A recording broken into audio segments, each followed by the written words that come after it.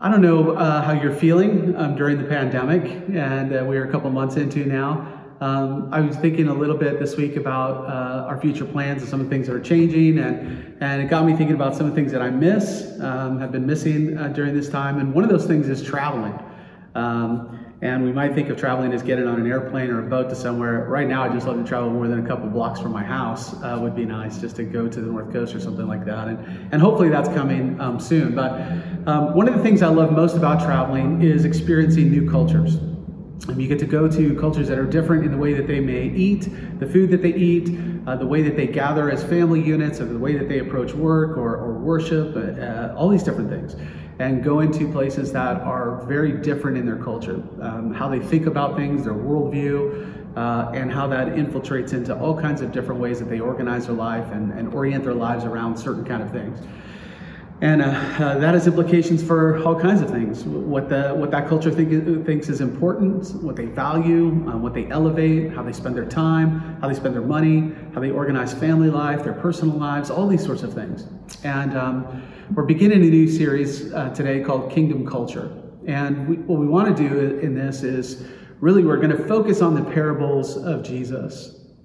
Whenever we look at the Gospels, in every account of Jesus starting his public ministry, he's starting it with a declaration about a new kingdom. And so he'll use language like, the kingdom of God is at hand, therefore we should repent, or we should turn and we should believe. Or repent and believe. Why? Because the kingdom of God is near, is at hand. Even when he sent his disciples out, we see in Luke, he sends them out to proclaim the kingdom of God. And so in many ways, it'd be like you going away to a different place, a different kingdom, if you will, and coming back and then announcing what that kingdom is like to your friends.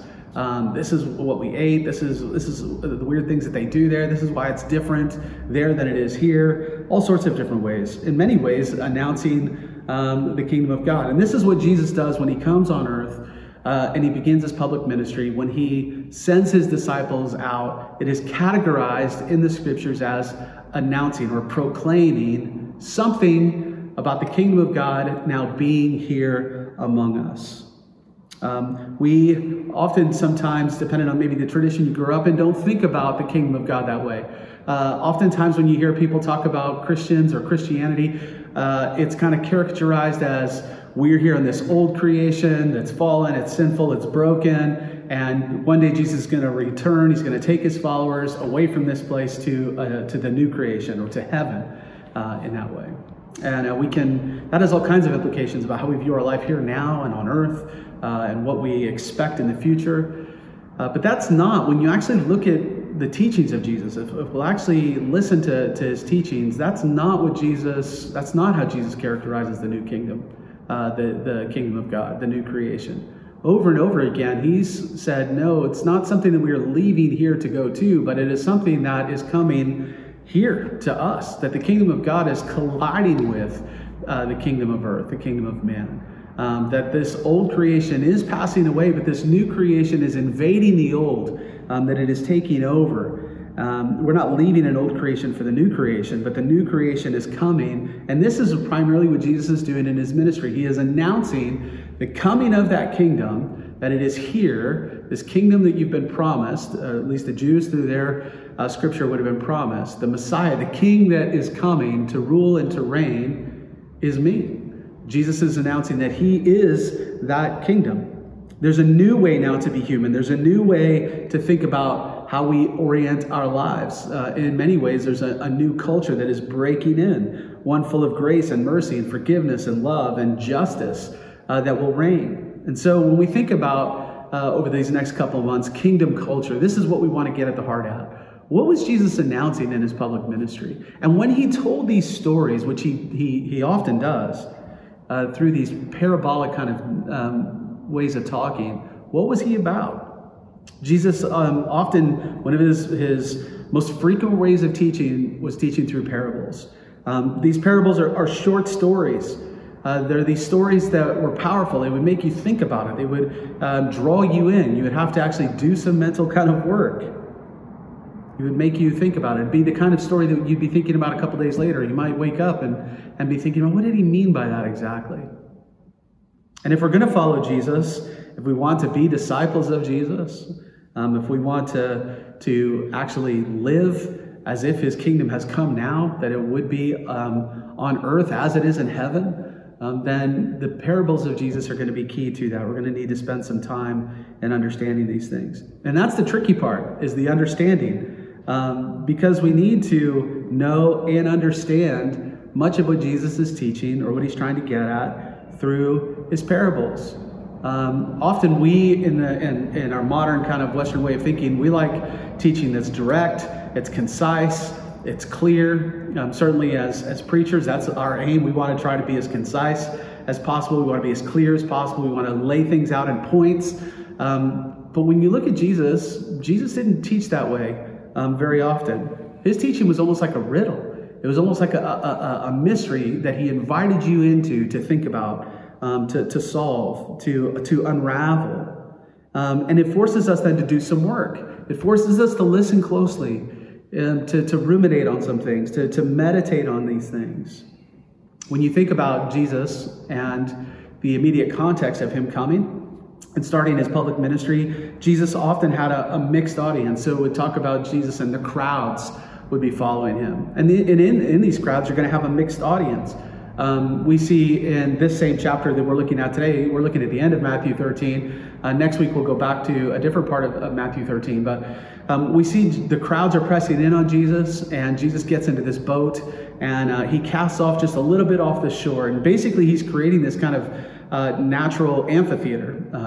Words travel farther and more clear over water, so he creates a little bit of distance between him and the crowds with water. And here he is. These crowds are pressing in, and this is Jesus' opportunity to speak to the crowds.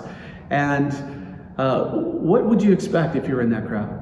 You've heard about this prophet. You've maybe heard about his healing, his power that he has. You're curious. You've pressed in to hear. And what would you expect Jesus to say?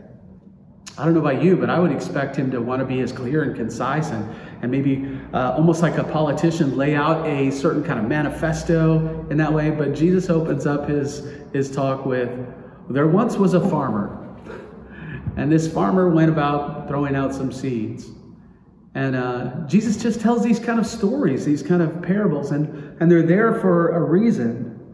They're there to do several different things. He, within those crowds, had followers who loved him, no doubt people whose lives had been changed.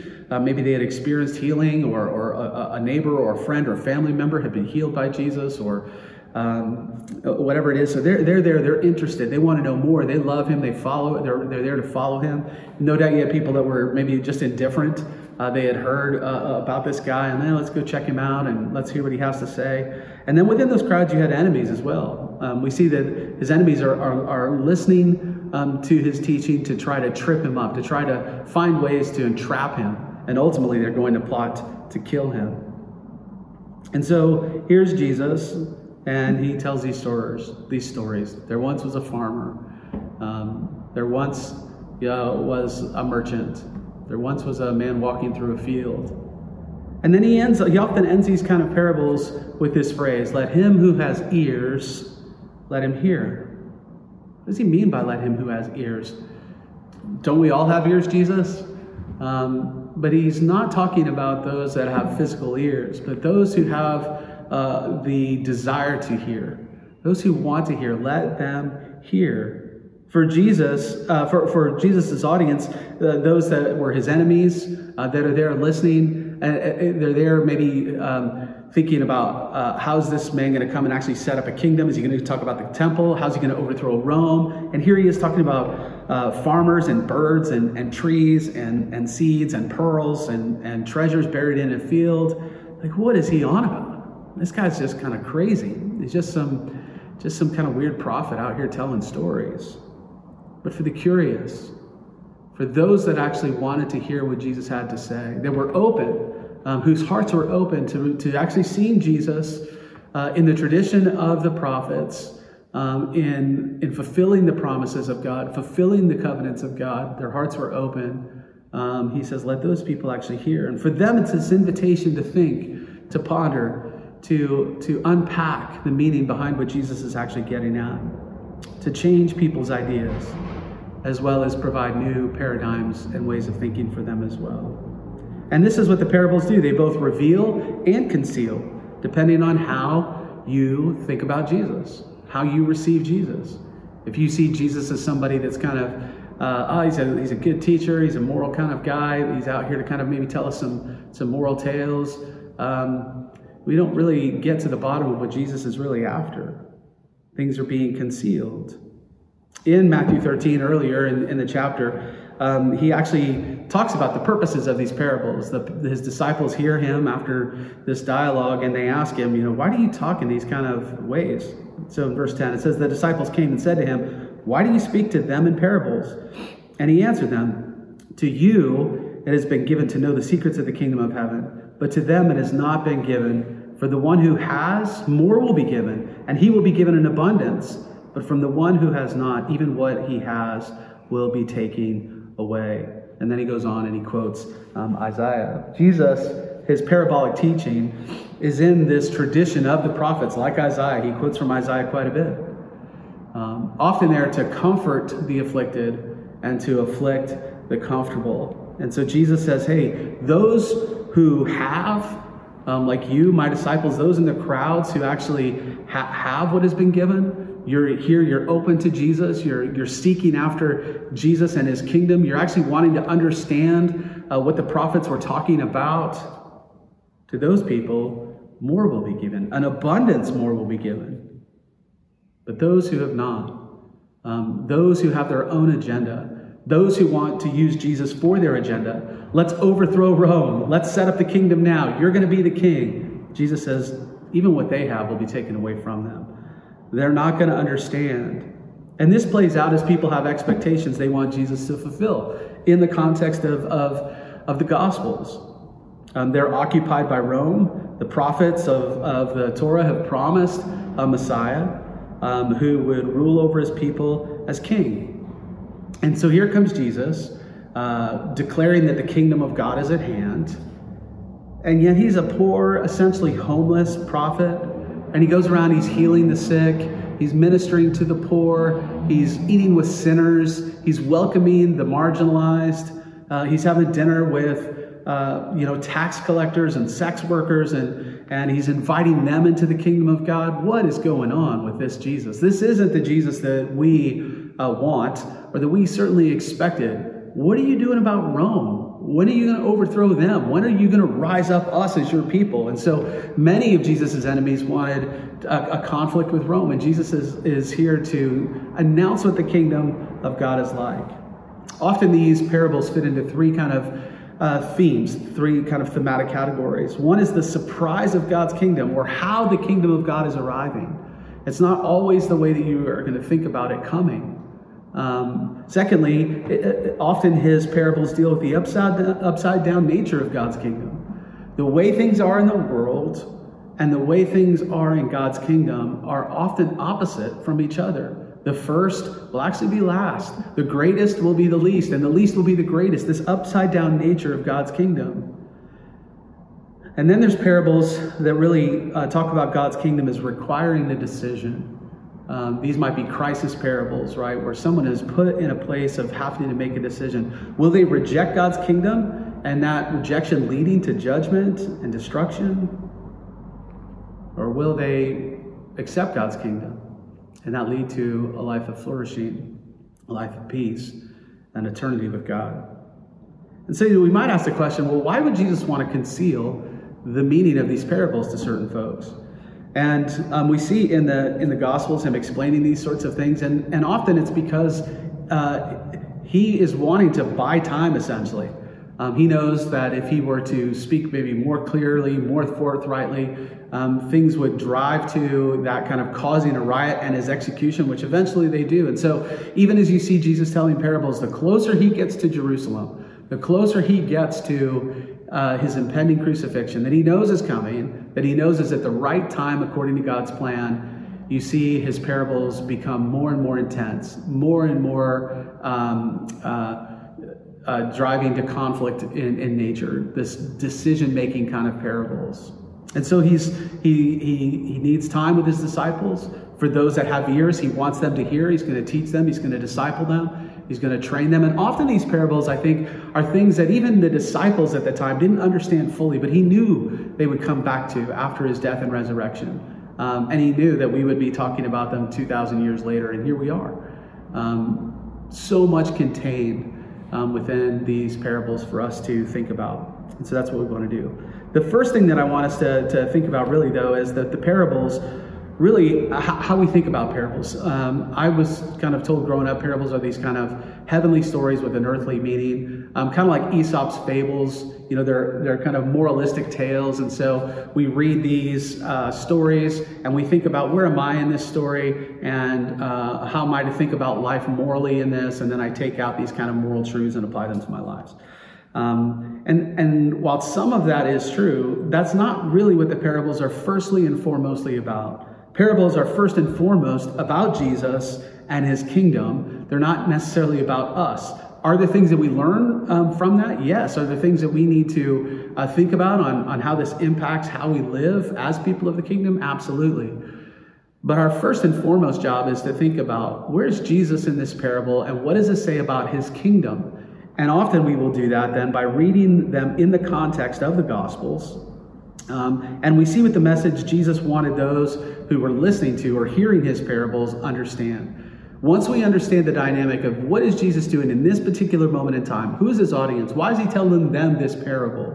What is this announcing about him, who he is, and what this means for the kingdom of God being at hand and being near? What does he want his listeners to think about and respond to?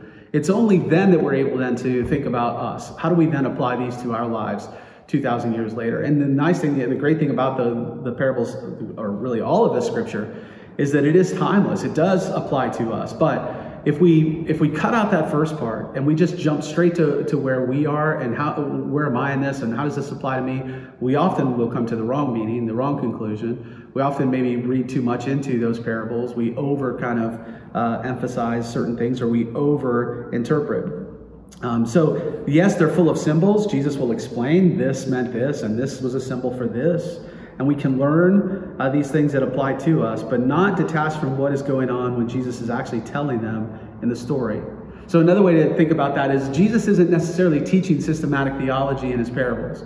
Jesus isn't going to, this is what I want you to know about salvation. This is what I want you to know about the afterlife in great detail. This is what I want you to know, about whatever it is. Jesus isn't doing systematic theology within that. And so we need to be careful that we're not over-interpreting the scriptures. And that's why we read the Bible in context. And what is Jesus doing to the audience of who's listening? Why is he telling them this particular parable? We come to that meaning first, and then we're able to then think about what that applies to us.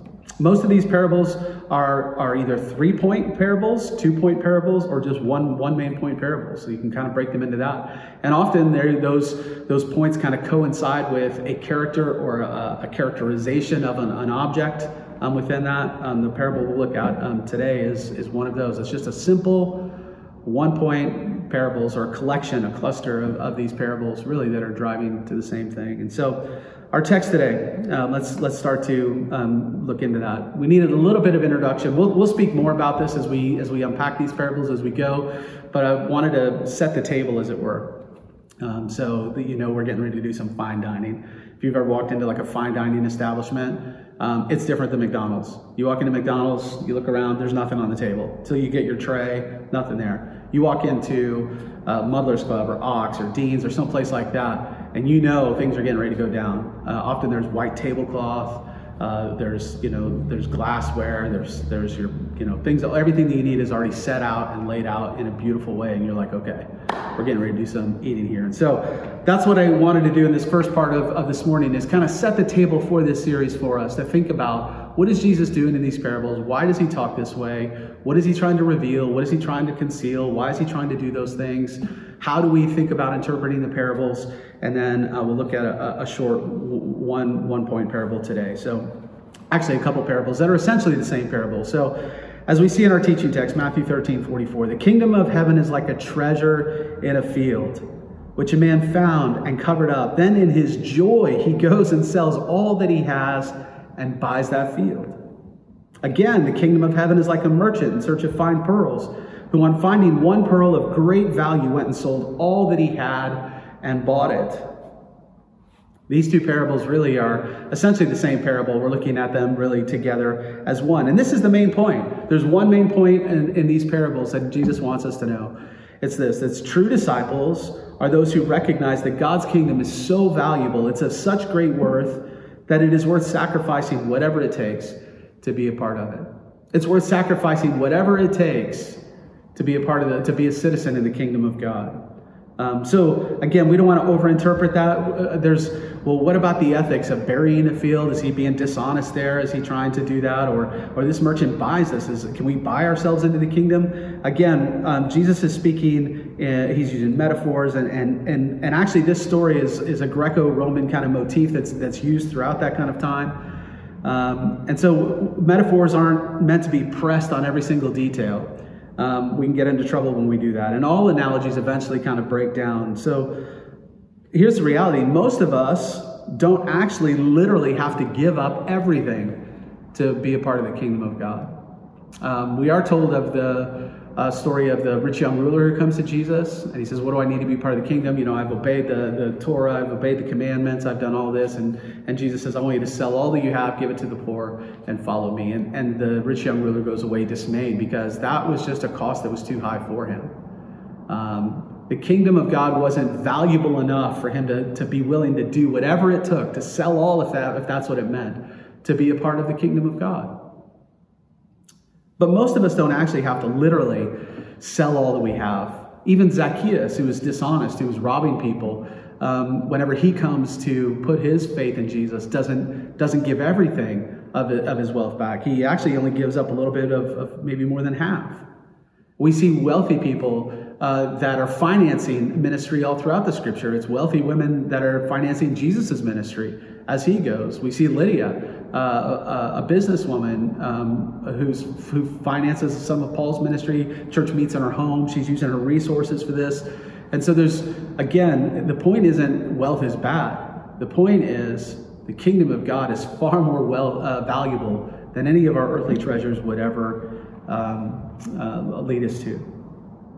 We see this in our modern day, right? We are blessed to live in a country with religious freedom, but not everybody, even today, lives in them. There are believers in places like North Korea who literally have to choose.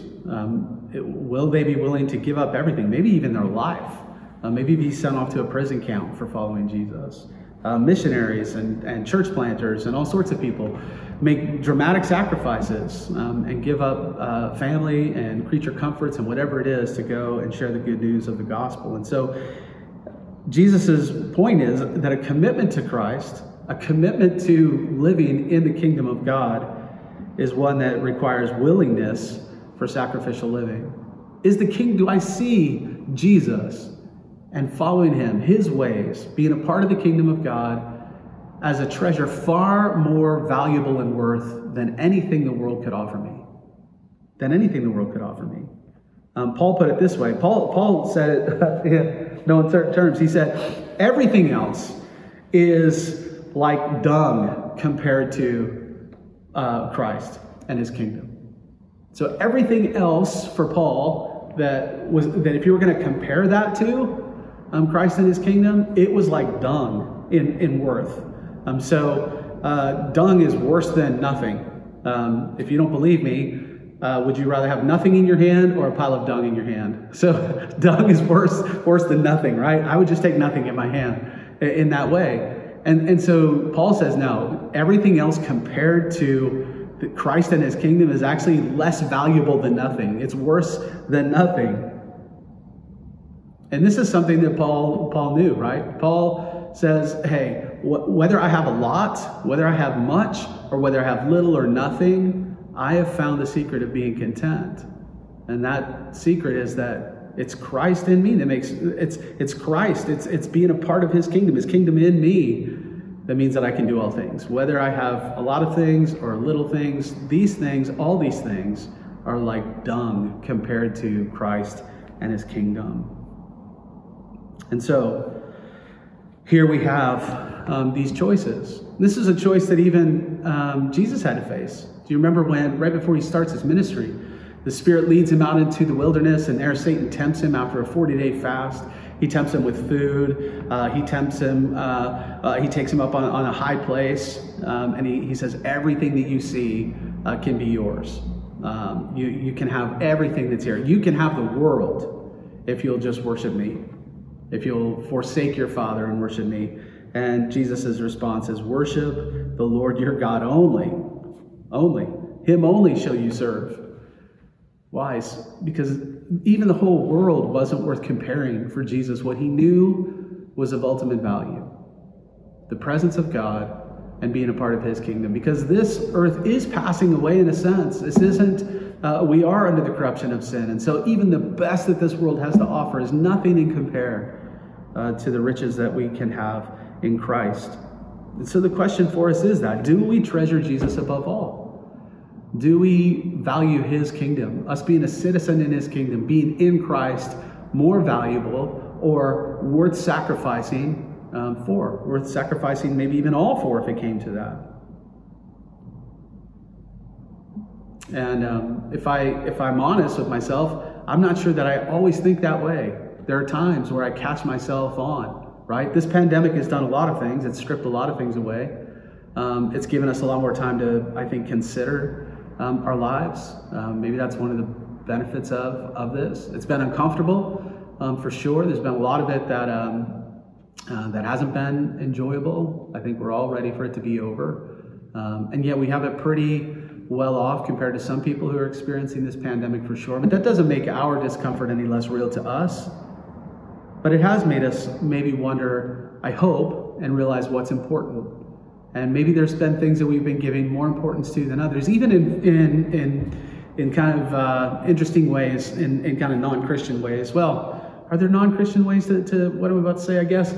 It's been interesting to watch even local governments around the world, like city councils. So even this week, our city council, as well as, Paris has done it, and Los Angeles has done it, and other global cities around the world have actually, because there's been a lot less cars on the road and everything like that, it's been a time for them to think, what would it be like to give more space? What are our cities, have we valued giving space away to automobiles and that kind of transportation? And so you've seen the pedestrianization of streets now. We're not going to allow cars here. We think it's actually better for humans to have some space where there's none of all of these different ways.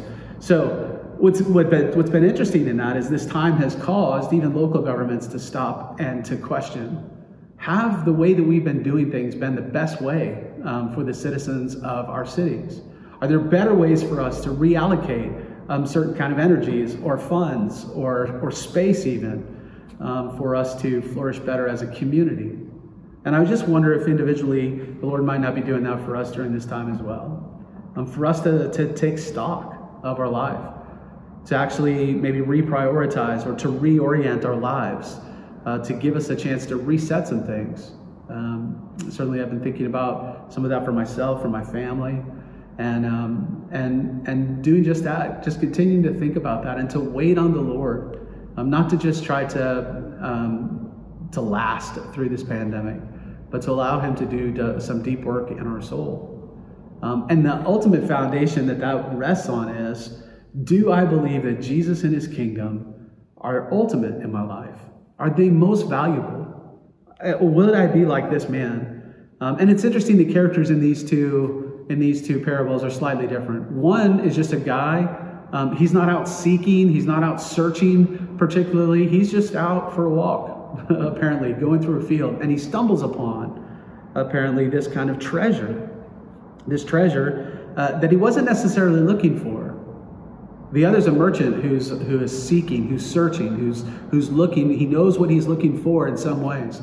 Maybe this is the apathetic kind of person. Maybe today you're listening and tuning in on this and you're like, yeah, I just was kind of curious. I thought I'd jump on. Maybe you've stumbled upon this, as it were.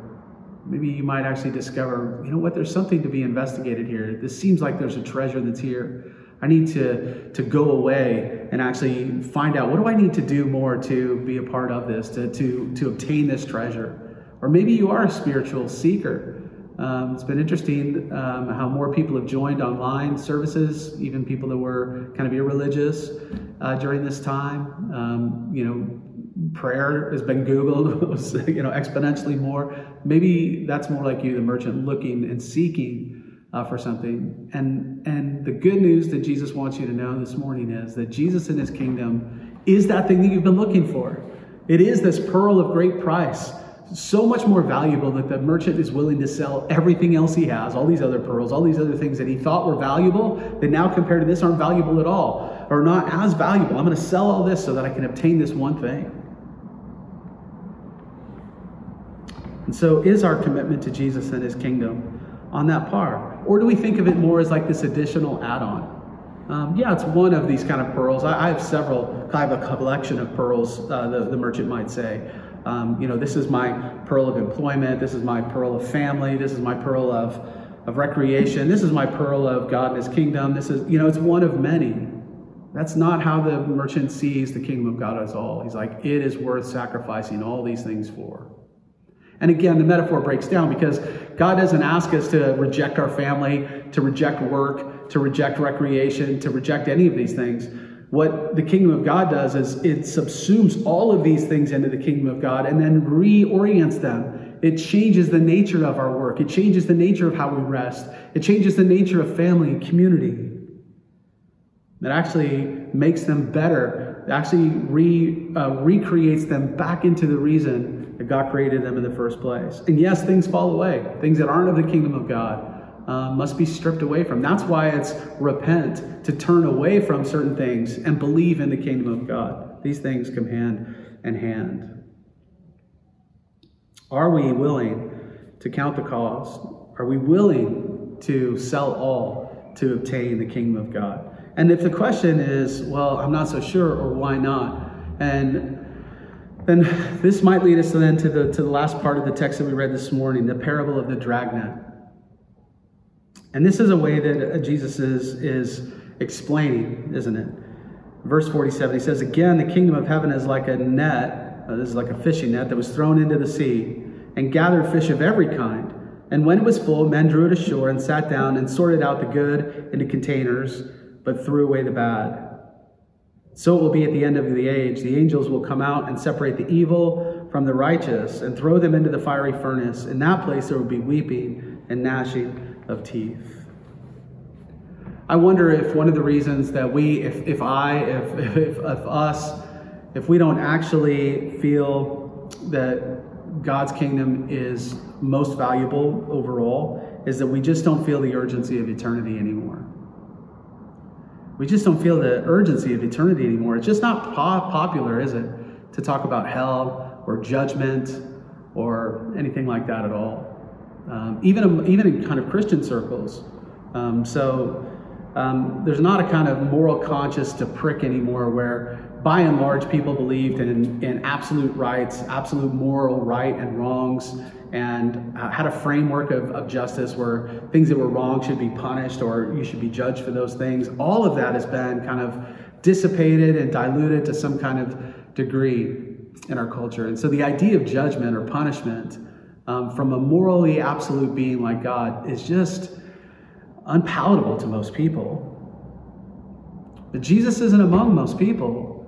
And Jesus talks about this idea of a coming judgment, of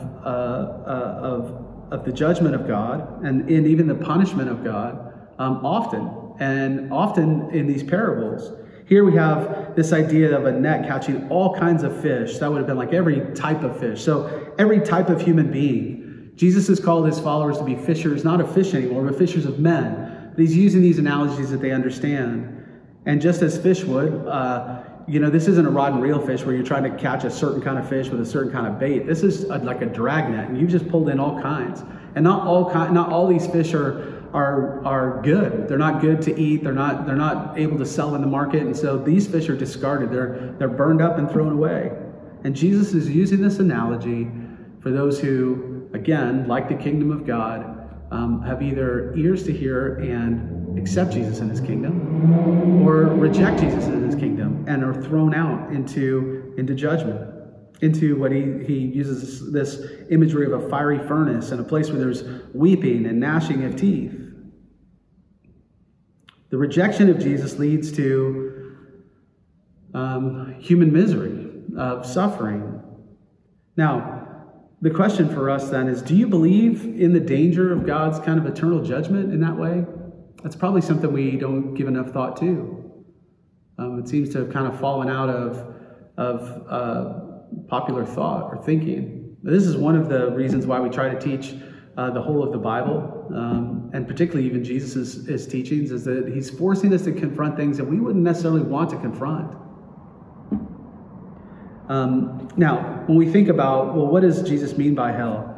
Listen, this is something scholars continue to try to unpack. He does use metaphors. He is using these kind of stories and images in this way. Is everything meant to be taken kind of literal? Here's the bottom line. I'm not 100% dogmatically sure. Is hell a place of actual flame? It seems like Jesus talks about fire, but also complete darkness. Those two things, if you take them literally, can't be the same. Fire actually produces light within that way. And so, listen, the bottom line is I'm not exactly sure, if I'm being honest with you. What exactly is hell? Is it actual flames? Is it like a lake of fire in that sense? Or is Jesus using these images to try to get us to think about judgment in a different kind of way? Here's what I think we do need to recognize is what do we know Jesus meant? And then we can talk about the differences. Because I don't think that if simply by saying a place of kind of conscious, eternal separation from God, I don't think that necessarily commits you to believing in literal fire or literal outer darkness. It might be those things. C.S. Lewis, in his book, The Great Divorce, I just want to quote a little bit here. He describes the process of the redeemed, Jesus talks about those that have received Jesus in his kingdom, moving ever closer to God. And the unredeemed, those who are unrighteous or evil, that have rejected Jesus, moving ever further away. And he depicts in this kind of vivid and creative detail what creatures completely separated from everything bad or from everything good might look like. So if we think about eternity in that way, if we think about those that have received Jesus, have entered into the kingdom of God, being eternally separated from everything bad, from sin, of evil, of corruption, of greed, of abuse, whatever those things are, what kind of people are we ever increasingly becoming like God like? And the result of that, for C.S. Lewis, he said this. He said, from our current fallen perspective, we might look at those kind of people and be tempted to worship them, thinking that they're like God, like gods. And then the unredeemed, those who have rejected Jesus, they've confirmed in their freely chosen rebellion against God. They've shorn themselves off from the influence of the Holy Spirit, of other believers, of everything good that mitigates evil in this world. Those people might actually look like devils and demons themselves, whose place of torment they inhabit. He says, perhaps everyone who winds up in hell will never again want to be around things having to do with Jesus. Lewis, he kind of sums up a lot of these portraits with this slogan. He says there are two kind of people in the end. Those who say to God, thy will be done, and those to whom God says, thy will be done. It doesn't seem like the scripture allows us to just kind of come to a place of annihilation, in my opinion. I don't know exactly what eternal conscious separation from God looks like. Is that literal hell? Or is it an earth that has all of God's grace, all of his mercy, all of his common grace to us completely removed? And we're just left with a humanity that is completely torn inward on itself, that has completely rejected anything good, but will exist in that kind of place forever, eternally rejecting God, eternally not wanting to be in the presence of God and all that is good. Jesus, when he talks about hell often, he pits the saved, those that have received God's kingdom, and those who have rejected it, against one another. So he talks about sheep and goats that are separated out. And when he talks about everlasting life, it's clearly conscious. It's an eternal existence. And he contrasts that with this everlasting punishment. And so it makes sense to think that is also conscious, and eternal. The details of that, scholars have continued to mull over and debate. But what we do know is it's not a place that anybody wants to be. It's a place of weeping. It's a place of anger, of gnashing of teeth. It's a place of eternal conscious kind of suffering, experiencing the judgment of God that we have chosen for ourselves, a rejection of God and his kingdom. I'm going to establish my kingdom. I'm going to be the king of my castle. And that leads us to a place of death. Jesus comes telling these parables, unpacking for us later through the apostles after his death and resurrection, much more straightforward kind of teaching on this, of how we can actually receive Jesus and his kingdom. We'll have more opportunities in the coming weeks to contemplate our response to the kingdom of God and the King himself, Jesus, as we continue to look at these parables from the scripture. Jesus asks them this question. It's interesting. In verse 51, he says, "Have you understood all these things?" And they say to him, "Yes." And he takes them at face value. His disciples didn't always understand everything that he said, and I think that's interesting. Jesus probably knew what they understood and what they didn't. He just takes them at face value, and he goes on, knowing that some of these things they'll come back to after his death and resurrection. He's buying time. He's revealing. He's concealing. But there will come a time when all will be revealed, and you and I are in a much more place of revelation now that having the completed scripture, we have the Holy Spirit illuminating these things to us. And so even you and I are at a much more advantageous perspective than the disciples were at this time whenever Jesus is asking them, "Do you understand?" And then he says to them, "Therefore every scribe who has been trained for the kingdom of God is like a master of a house who brings out of his treasure what is new and what is old." Jesus' parables are fulfilling what is old. The old covenant is being replaced by a new covenant. Jesus says so. If you remember from our Sermon on the Mount series, Jesus says, "I haven't come to abolish the law, but I've come to fulfill the law." And this is what Jesus is doing. He's bringing out what is new from what is old. One thing that is clear, it wasn't just the disciples or Paul that taught that God was worth sacrificing everything for.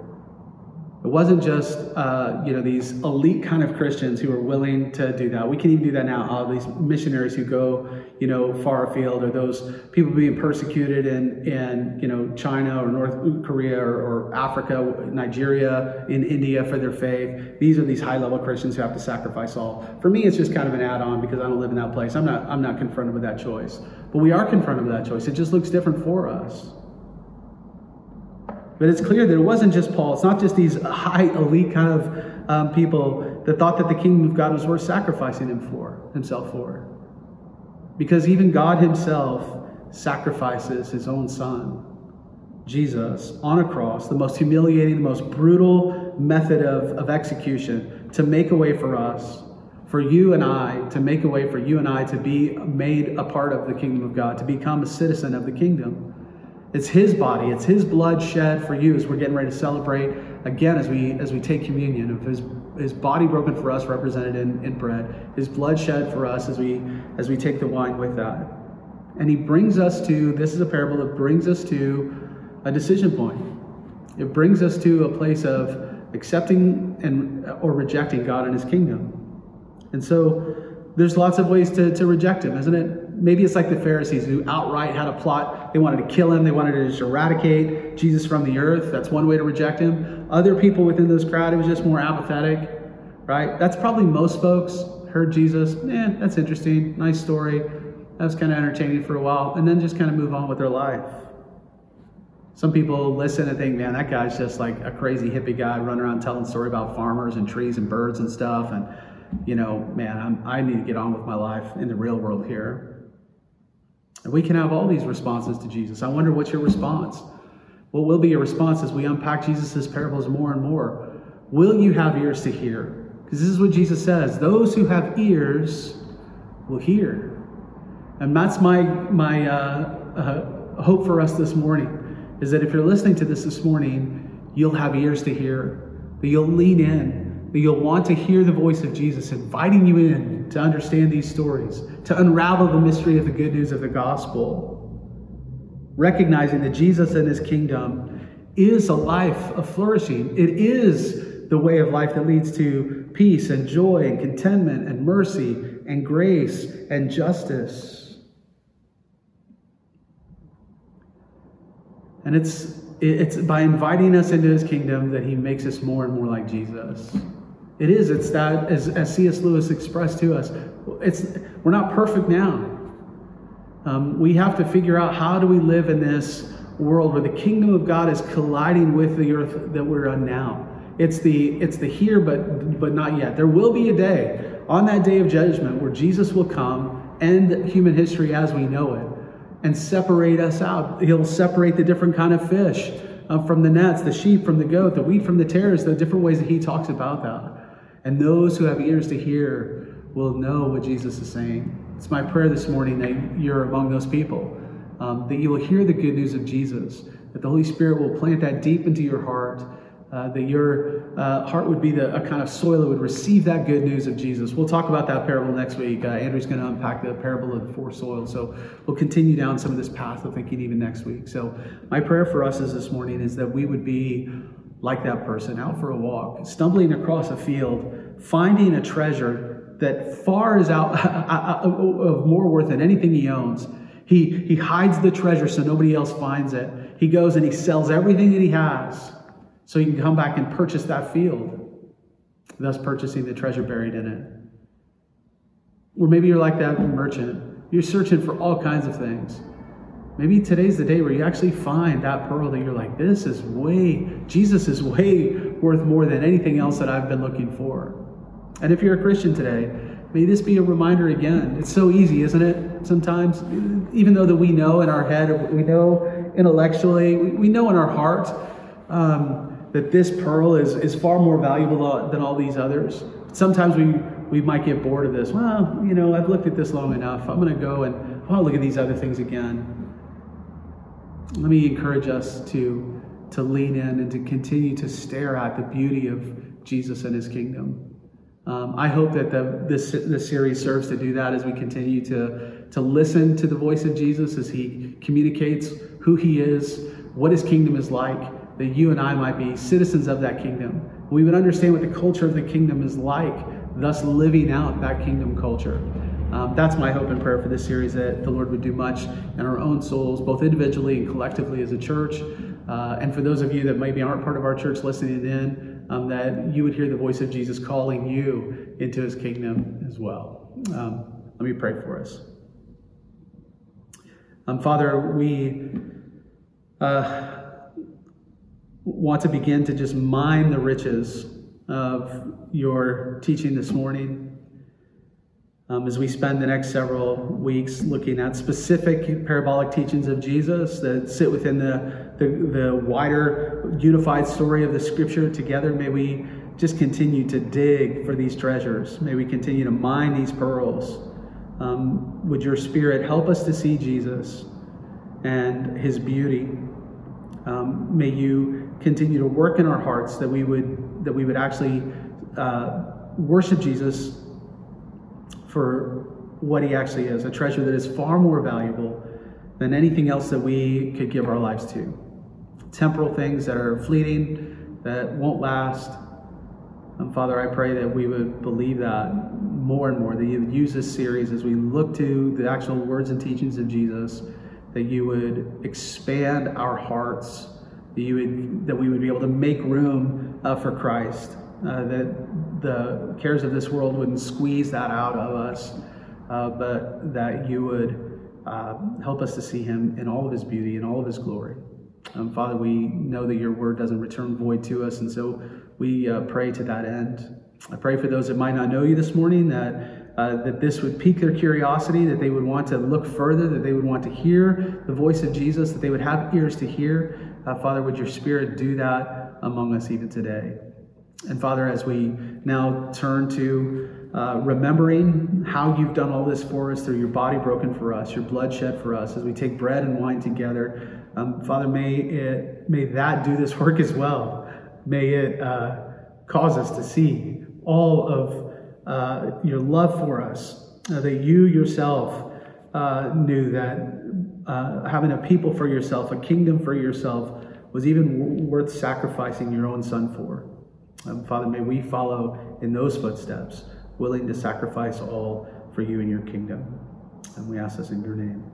Amen.